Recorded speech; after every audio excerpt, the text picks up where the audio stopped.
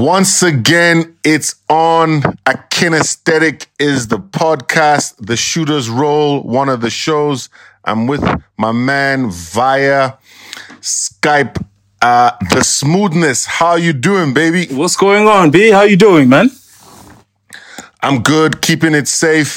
Just want to shout out to everybody on the front lines doing their best to keep the virus under control, and those obviously who have lost loved ones, sending out love and prayers, and just praying for the world in this time, and hoping everybody is making it through.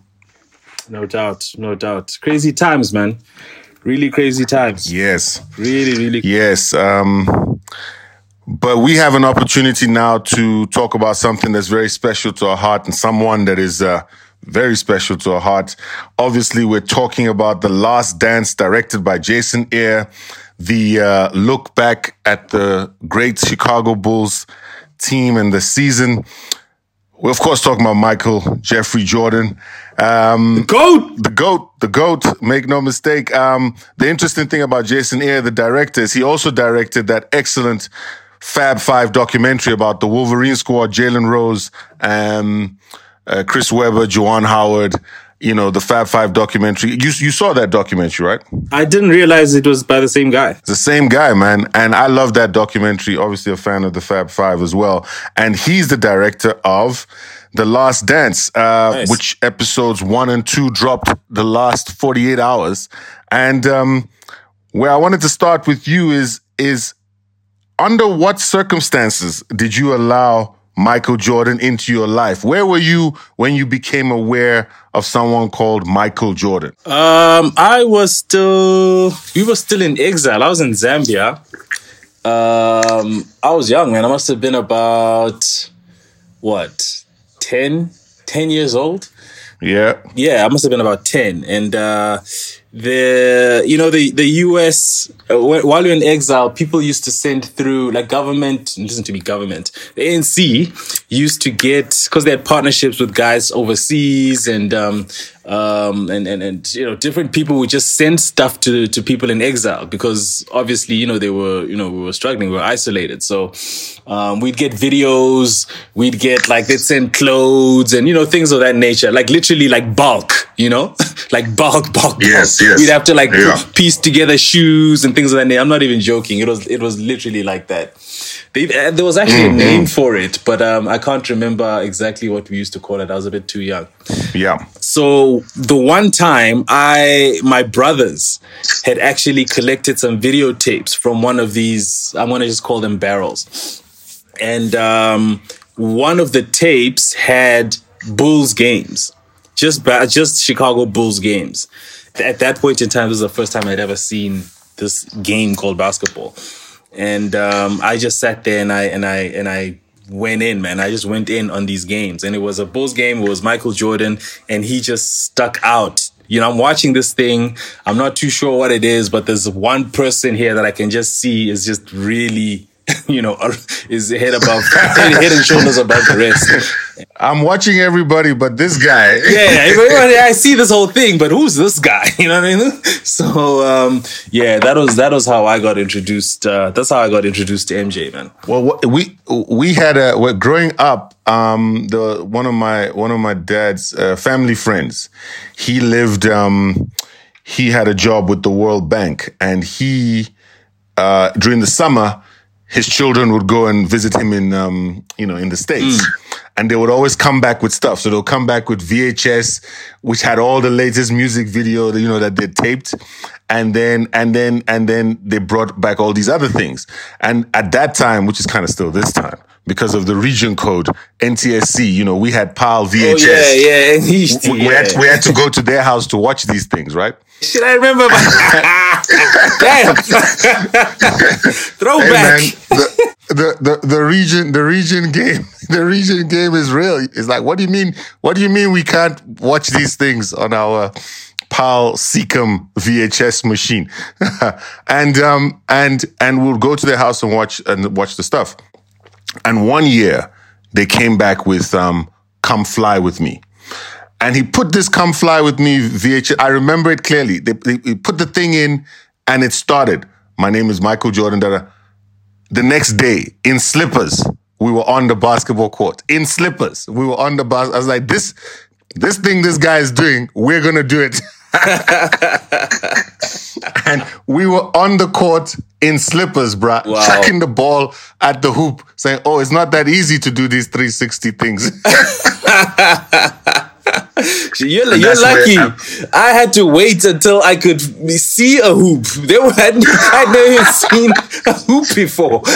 So it took like a year before I even saw one, you know? Wow. I mean, it's amazing. And obviously for me, you know, he's just the standard by which all is measured. And a lot of his life lessons I've taken into my work, you know, and so to have something like The Last Dance is almost like just, firstly, I don't think he needs, his credentials are already established, but to go through this again, what do you remember about that particular season that's chronicled in the documentary, 1997 to 98, that year? What do you remember? Look, I think I've told you this before, and if not, then I guess, you know, here's a little dime drop. I actually was a huge MJ fan, obviously, when I was introduced to the game. And then came back to South Africa, started playing basketball, came back to SA, still a huge MJ fan, and then he left, right? Yes. When he came back to basketball, I had already now started to play. And then I became a Penny Hardaway, like, diehard fan. Then I was like, nah, you know, this MJ dude can chill. This Penny guy, that's the guy. So I then became a little bit of an I'm telling you, I became a little bit of an MJ hater. You became an MJ hater. Okay. But it was similar to like the Kobe thing where, you know, I literally consumed everything that he did, but I was just like, yo, man, nah, but this is the guy. But Penny Hardaway is the guy, you know? Yeah. So Penny was great. And I just loved his game, and I wanted to model my game after him. What happened was when MJ came back, remember that they lost to the Magic. Orlando. Yeah. So that got me even more hyped. And then I was like, you see, he ain't that nice. And then, you know, 96 happened, and I remember the day when I was watching, I think it was one of the finals games.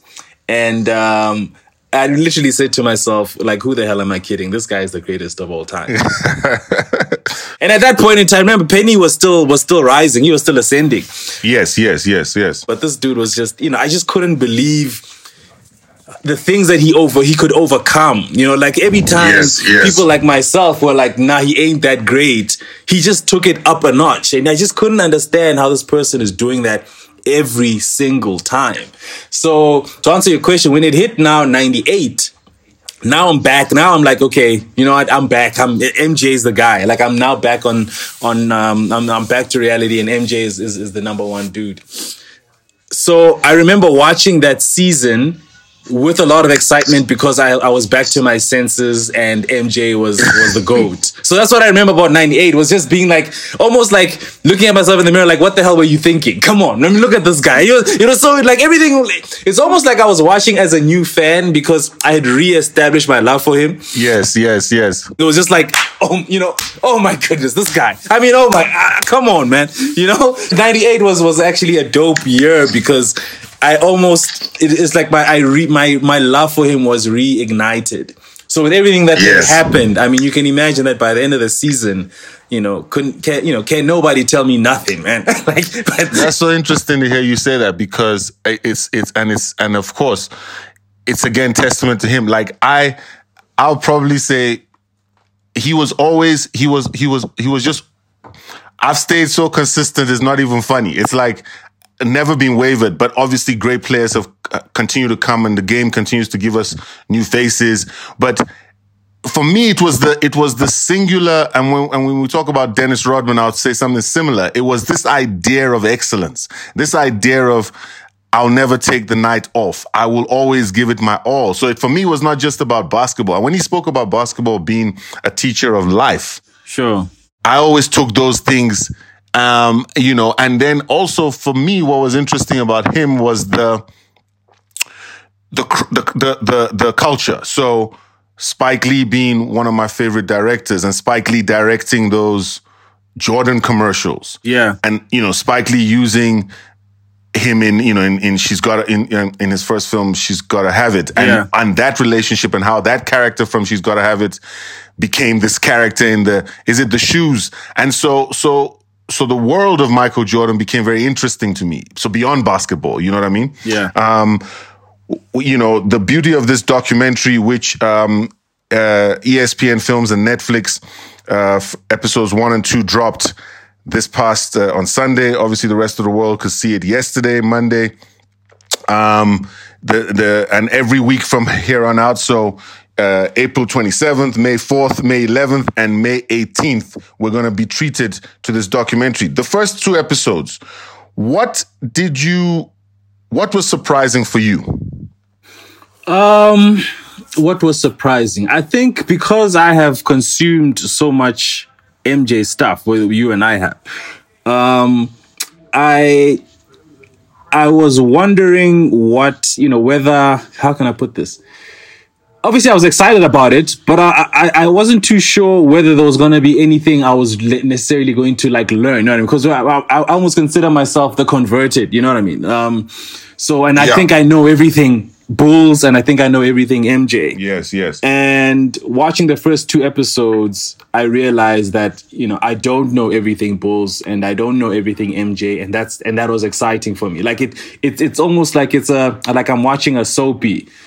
You get what I mean? It's like I'm watching a soapy. I've got that excitement of watching a soapy, and you would think that you've seen this soapy before, so you wouldn't be as excited. But in this case, like I'm involved. You know what I mean? I'm so engulfed in this thing. So the surprising thing was just the little tidbits, I guess, that I can see that I picked up already from episodes 1 and 2, but I'm excited about what else is going to come through, in the next 8 episodes. I mean, it just looks like it's going to be very informative. I like that. I like the behind the scenes type of access that we're getting. The visual behind the scenes access. You heard certain rumors, you'd hear certain things here and there, but now you have live people that you're now, fully aware of that are coming in and giving these behind the scenes, takes. And you actually have the actual video footage of them in the locker rooms. Phil Jackson slamming the door on people. You were getting other elements of Phil Jackson, I think, that we would never have seen. You know what I mean? Absolutely. And I want to say the one thing about the film, which the documentary that I like the idea of, and I also watching in episodes 1 and 2 and listening to both the producer and the director talk about it is that this documentary could happen in this time because there's also this ability for, there's more room for longer form. We're talking about 10 hours. Yeah. So the idea with the footage is that you've got the footage, but you also have an opportunity to really peel back the layers. So in this time, you can really go behind the scenes. You can go behind the curtain. You can give it a treatment. Obviously, there are other, there's, this season was covered we all watched Michael Jordan to the max. Yeah. Which is also great, right? But the opportunity here is not only that we can look at the season, but you have all the participants also looking back. Sure. And one of the devices that I really liked was when the director was, they would show Jordan the iPad or so that you're having this conversation with the past and the present, and at the same time, so much time has passed, so everybody has a really clear perspective on what happened. I get you. Yeah. That's dope. Like the part with his mom, where she's reading out the letter. I like that. Listen, the stamp game. People mustn't. I mean, everyone's like stamps. I'm like, I remember being in boarding school, and at that time, you really needed stamps. Like if you didn't have the right amount of stamps, that letter is not going anywhere. And even they had a thing where you could buy an envelope that already had stamps. You know what I mean? Like you could buy the one. And so my parents would, when they write you a letter, they'll put that one inside the envelope so that you can reply already having the stamps. It was real, man. People don't know. They don't know, man. And then my frustration always at that time was that the letter would take 2 weeks, 3 weeks, and I'm sure I'm not alone in this. Take 2 weeks, 3 weeks to get to where it's supposed to get to. The minute email was brought into my consciousness, I'm like, you see, this is what I needed when I was in boarding school. I don't think I ever recall ever sending a letter. Well, you're young guy. You know. No. You missed that. You weren't put to the trauma of like, hey, I need a stamp. and then they'll do the thing where you couldn't use the stamp again because obviously they've put a thing on it. So that time now you're trying to like, do you think they'll notice that this stamp has been used before? Real, man. Always trying to hustle, obviously. But anyway. Hey, man. Shout out to Adam Silver and the team. Adam Silver obviously is the NBA commissioner now, but at that time he wasn't. But he obviously still worked for the NBA. And having the presence of mind, Adam Silver, and also Andy Thompson, who is brother to Michael Thompson and uncle to Klay Thompson. So NBA entertainment producer Andy Thompson at the time pitched the idea to Adam Silver and executive Greg Winnick. Like, if this is the last season of these guys, we should follow them around. They went and they said, Adam Silver said, okay, check with the Bulls that it's okay. It turned out that it was fine. And they agreed that the only condition was that they will never release the footage unless everybody agreed. And that foresight is what's giving us this moment we have in time now. So for many years, the footage was there and it took on this mythical quality, and different directors came, producers, Frank Marshall, Spike Lee, even Danny DeVito, everyone came to try and make it work. And again, it's a testament to this is the right time for this documentary to come out. Like, you know what I mean? Like, this is the right time. And obviously being a filmmaker, that journey of that footage is very interesting to me. But yeah. I really salute everyone who while it was on ice still kept the dream alive. Sure. Damn, that's dope. That's really dope. I had no idea. Yeah. Spike, I'm surprised Spike didn't get it, man. Spike is MJ's guy. Well, look, he would have to weigh in on what happened there. But I think a project of this magnitude, even when they did get the green light, so eventually the producer Mike Tollin, and he produced Coach Carter, and he also produced the Iverson documentary. Mm-hmm. But from the moment they got the green light to when they actually started shooting, 2 years had passed. Huh. And even the director, Jason Ayre, had gone on to do other things. And he himself had to meet Michael Jordan. And when he met Jordan, the first thing he said, like, why do you want to do this documentary? And Jordan said, I don't. So even that journey still, even once they knew once Jordan had given his approval, it still took 2 years before they got it off the ground. And in fact, he was interviewed 3 different times. But so the journey of even making the film has been a long time. And obviously it was supposed to be released during the finals, and they've pushed it forward. Episode 2 focuses on Scottie Pippen. Let's just talk about episode 2 a lot. How did you feel? What did you learn new about Pippen? I thought that was a very, again, I love the structural choices they're making in the documentary. And I thought it was pretty brave to begin the episode with Scottie Pippen and take us back. What did you learn about Scottie? Look, I've always loved Pippen as a player. We knew these things. And that's why I say the documentary is dope, because even with some of the things you did know, just the visual, and maybe it's just the visual stimulation of it or whatever, it just kind of brings it makes it hit home even harder. So the troubles and the issues around Pippen and just how undervalued he was, it became, for me, that was the glaring thing around it was, shit, this guy was, I always figured Pippen, when Jordan left, I was one of the people that thought he was probably the best player in the league. During that season when he won the All-Star MVP and the Bulls almost made it to the finals, He was balling out of this world. So I just didn't, the thought that he was probably one of the least paid players, let alone in the league, on his team.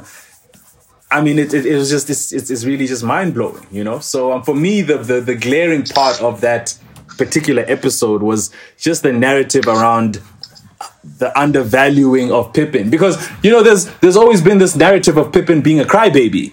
I'm sure you know this, right? So the migraine thing, and he's always Pippen is hardcore, but at the same time, there've been many instances where he has I don't want to say let the team down, but you can. Yeah, there are points where I just feel like he could have, just kind of sucked it up a little bit and rolled up his sleeves and just got on his grind,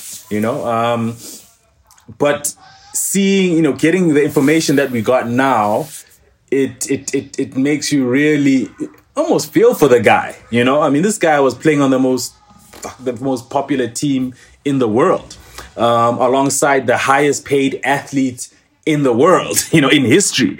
So, for him to be going through that, knowing that he's, one of the best players in the league, but just not getting his due, kind of hit home a little bit, man. It was a bit tough to watch. You almost felt for the guy. Yeah, and I think to your point, like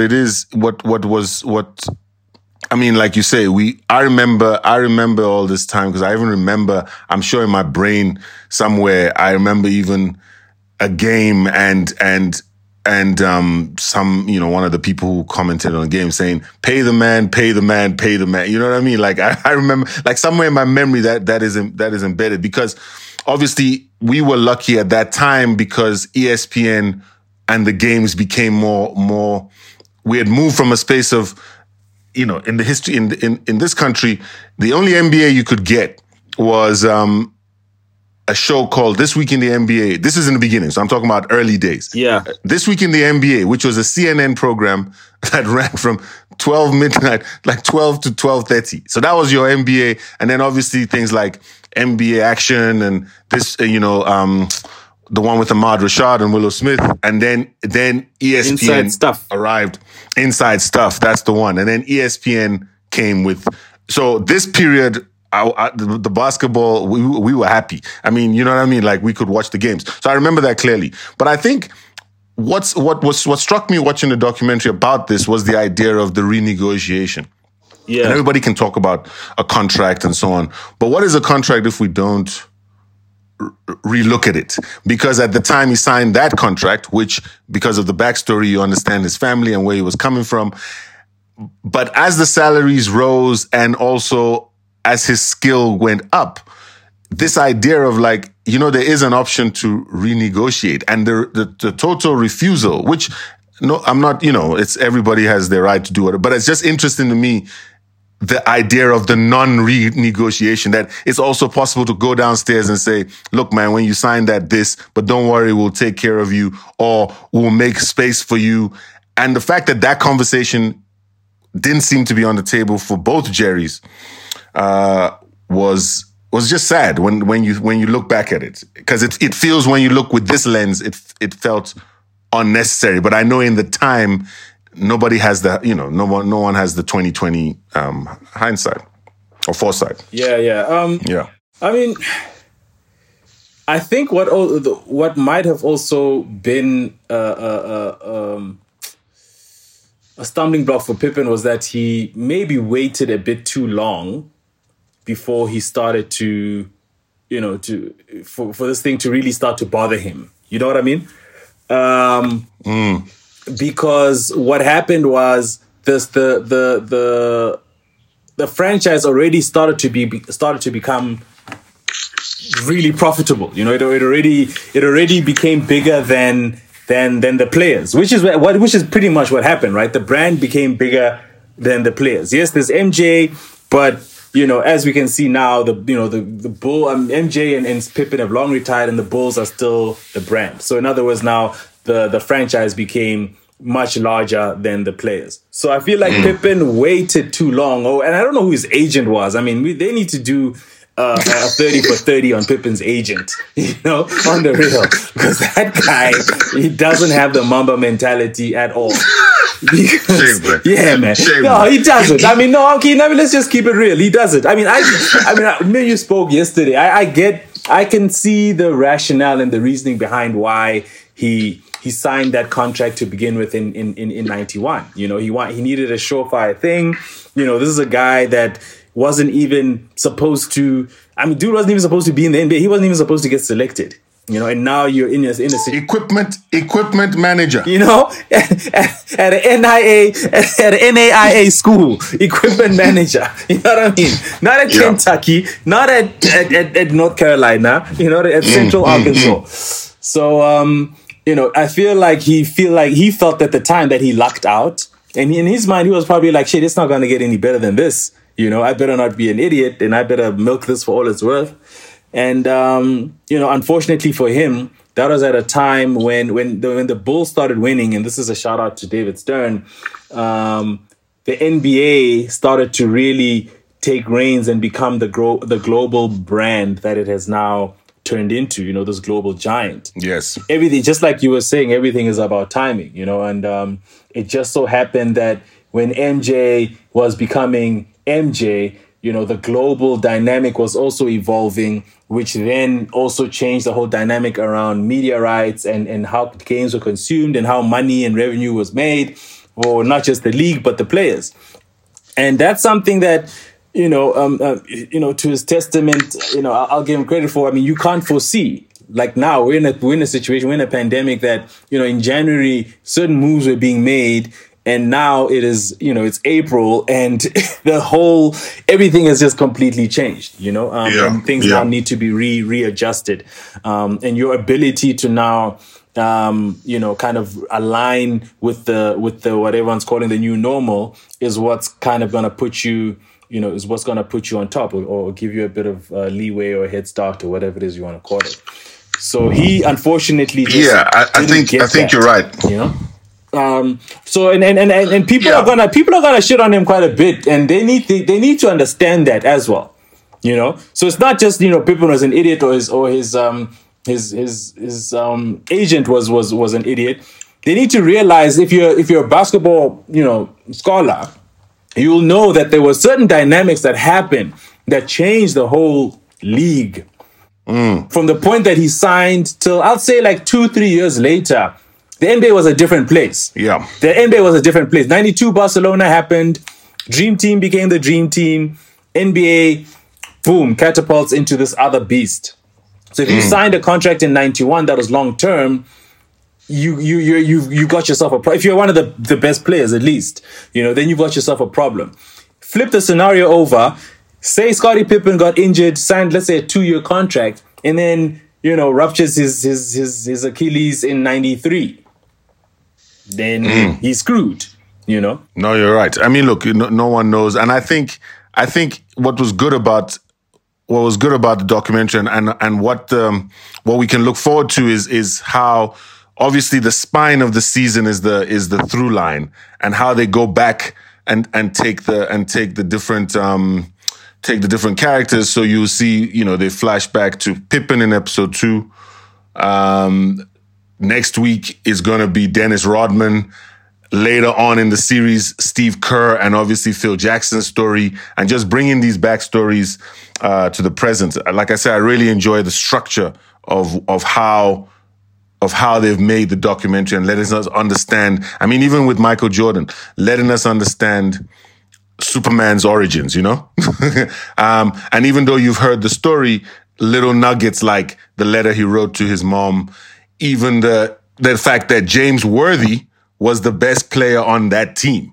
Yeah. And, you know, and I thought, you know, Worthy, there's so many great quotes in the documentary when Worthy was like, yeah, I was the best player for 2 weeks. That was dope. The one thing I think I really liked about it as well was the reminder with Jordan on the podium, and you forget because he says, you know, we should be given the right. Again, it's that thing of renegotiation, and sometimes this wanting to tear something down to build up again, which, you know, Jerry Krause takes up that space in the film, in the documentary. But this idea of we should be allowed to defend our title and that they weren't, I think, even at the time, I thought was madness. I thought it was crazy. I was like, let them lose at least. And watching the documentary reminded me of that. Yeah. Well, I mean, I think the things that made Jerry Krause very successful, which I think he doesn't get enough credit for, is all of the success that he had, was at the end of it kind of, I don't want to say his downfall, because I mean, that's another thing. We can't say Jerry Krause had an unsuccessful career. You know, this guy literally, he created the global brand that is the Chicago Bulls. But unfortunately, you know, he got in his own way as well. And he was part of the reason why that dynasty eventually, you know, kind of crashed and burned prematurely before it really needed to. Yeah. The one thing that I have to mention is the deep cuts of the music that was played in the documentary. Yeah. And now, when Ain't No Joke, Eric B. and Rakim, Yeah. or I'm Bad, LL Cool J, especially the I'm Bad one, which I don't know if you know this, but yesterday was the anniversary of that 63-point game. Yes. So just to hear the LL I'm Bad over that, I was just like, you know what? You had me. You already had me at the last day. Now, in fact, I'm double down. It was so great to hear the music, and they spoke about how they wanted to, they're either going to be faithful to the year or the era. So you heard your Mason Puffy there, you heard the strings of Biggie. But listen, coming up, apparently we're going to get The Choice Is Yours, Black Sheep. You're going to see some Naughty by Nature. There's Prince, Beastie Boys, Tribe Called Quest, Special Ed, Nas, Lauryn Hill, KRS-One. So, I mean, these guys, shout out to the production team and everything they've done, because basketball has always reflected the culture, and it's just nice to see it. So these young guys are going to get a real schooling, for the next couple of weeks. Like, you know, this is the online schooling for the rest of the. What is your take on the personalities that are going to be focused on? I mean, I think Tony Kukoc needs to get more love, man. Look, I mean, obviously, I'm being a bit premature with this because we don't know what's going to happen. But I'm seeing a lot of Steve Kerr, and Steve Kerr was an integral part of the team. I mean, he hit a few big shots, but Tony Kukoc, man, was the guy. Yeah, Tony Kukoc was the guy. Yeah. I mean, this is a guy that literally Pippen fought with Phil Jackson in the middle of a timeout because Phil Jackson ran a play for this dude. Pippen refuses to get back on. Do you remember that play when Pippen refuses to get back on court? Of course. Tony Kukoc goes. They run the play as scheduled, and Tony Kukoc hits the buzzer beat at the end of the game. They win the game. A pressure one where they were down by one. He hits the shot and they win the game. Look, I mean, I agree with you, because I think that obviously Scotty, I mean, and I know that particular incident, Pippen apologized to his teammates, and also knowing where it was coming from, the history. But here's what I'll say about Kukoc that I think is interesting. And I really hope, like you, I hope they go in there, because if you think about it, and I've only rationalized it as a basketball player, is that they all recognized that he was a good player. Like he was, you know what I mean? Yeah. I don't think, apart from I remember the time Pippen said Kukoc couldn't guard a chair. You saw last night, Jordan goes up to him and says, I'm going to scream at you. Obviously, in the Dream Team, when they played them, they were like, Kukoc said his teammates was like, yo, what's going on? What did you do to these people? The fact that he came onto that team, the fact that you saw, Pippen is diving for the loose ball, passing the ball to Kukoc. Kukoc dunks. They win that championship. I think that as a player, they understood his skills the same way they understood Dennis Rodman's skills. Yeah. But I've always, like you, I've always been curious from Kukoc's point of view, and I've always wondered that he probably was like, these guys, man, their problem is not with me. Their problem is with Jerry Krause, and it has nothing to do with me. Sure. I'm happy to be here, and I'm happy to play here. and I'm just going to get on with it because it is a curious case of why has no one ever asked Kukoc, like, what was your mentality going in to play that team? Yeah. Play with that team, I mean, and how did you cope? Because you know, it could, and maybe, you know, maybe we'll see some of it here, or I must go back into the archive and see. But Kukoc is an interesting person because of that. And again, Jerry Krause wasn't wrong. He did contribute to those teams. He did. That's what I'm saying. Jerry Krause, he did a lot, man. I mean, he really did his thing. I mean, he was, I think his role, unfortunately, it's overshadowed by all of the negativity and the beef that he had with the two, you know, greatest players in team history. So, but I might disagree with you there because I mean, look, he's in the Hall of Fame. So, and also, I don't think the issue, I think it was what we said earlier. He got in his own way. And sometimes your greatest strength is also your greatest weakness. Sure. And I remember reading Phil Jackson saying something like, you know, there's that proverb, success has many followers, you know, failure has none. So there was so much success. And I think they even mentioned it yesterday. It's like, in the documentary, it's like, if we're all getting success, who, you know what I mean? Like, who can deal with the fact that I'm part of the team and I don't have to be the person? You know what I mean? Sure. And it seems to me, and everybody has echoed that Krause seemed to, it was not enough. It was not enough. And this idea of, let me show them that I can do it by myself again, haunted him. And when he did do it, it never worked. The Bulls have not been relevant for a long time. Yeah, true. I mean, I think someone mentioned it in the docu yesterday. I think there was more of a personality flaw there, you know, of just trying to be accepted, doing all this great stuff, but not getting the type of recognition that he wanted. You know, a little bit of insecurity, you know, might be whatever, the physical part of it or whatever. You know what I mean? The short, fat guy, the fat kid, you know, always getting teased, whatever. And, you know, you say that and, you know, almost say it in jest, but these things do have a lot of merit. I mean, when you take a closer look into just, you know, human behavior and how we kind of get shaped over the years. If this is, you know, that it's a real thing, basically. You know what I mean? It's not something to kind of downplay. You know, that need for acceptance when you've you know, grown up your whole life and, you know, you're not getting the love you need. In fact, not even that, you literally getting teased all the time. And then you get into a situation where you create this team, this successful team. You were there from the beginning. You are the architect that builds it, puts it all together.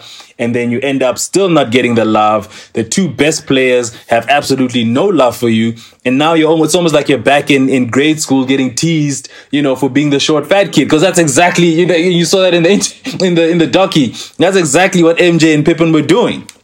Literally, you know, they were almost taking it at a high school level. You know what I mean? Like, calling this guy out in front of everyone. They were really, I mean, they were bullying the guy. Okay, now that's the one thing that I felt a bit uneasy about. They literally were bullying the guy. It was even uncomfortable to watch. Well, I think like, again, it's complex and it's human. So he didn't do it. You know, he didn't do himself any favors.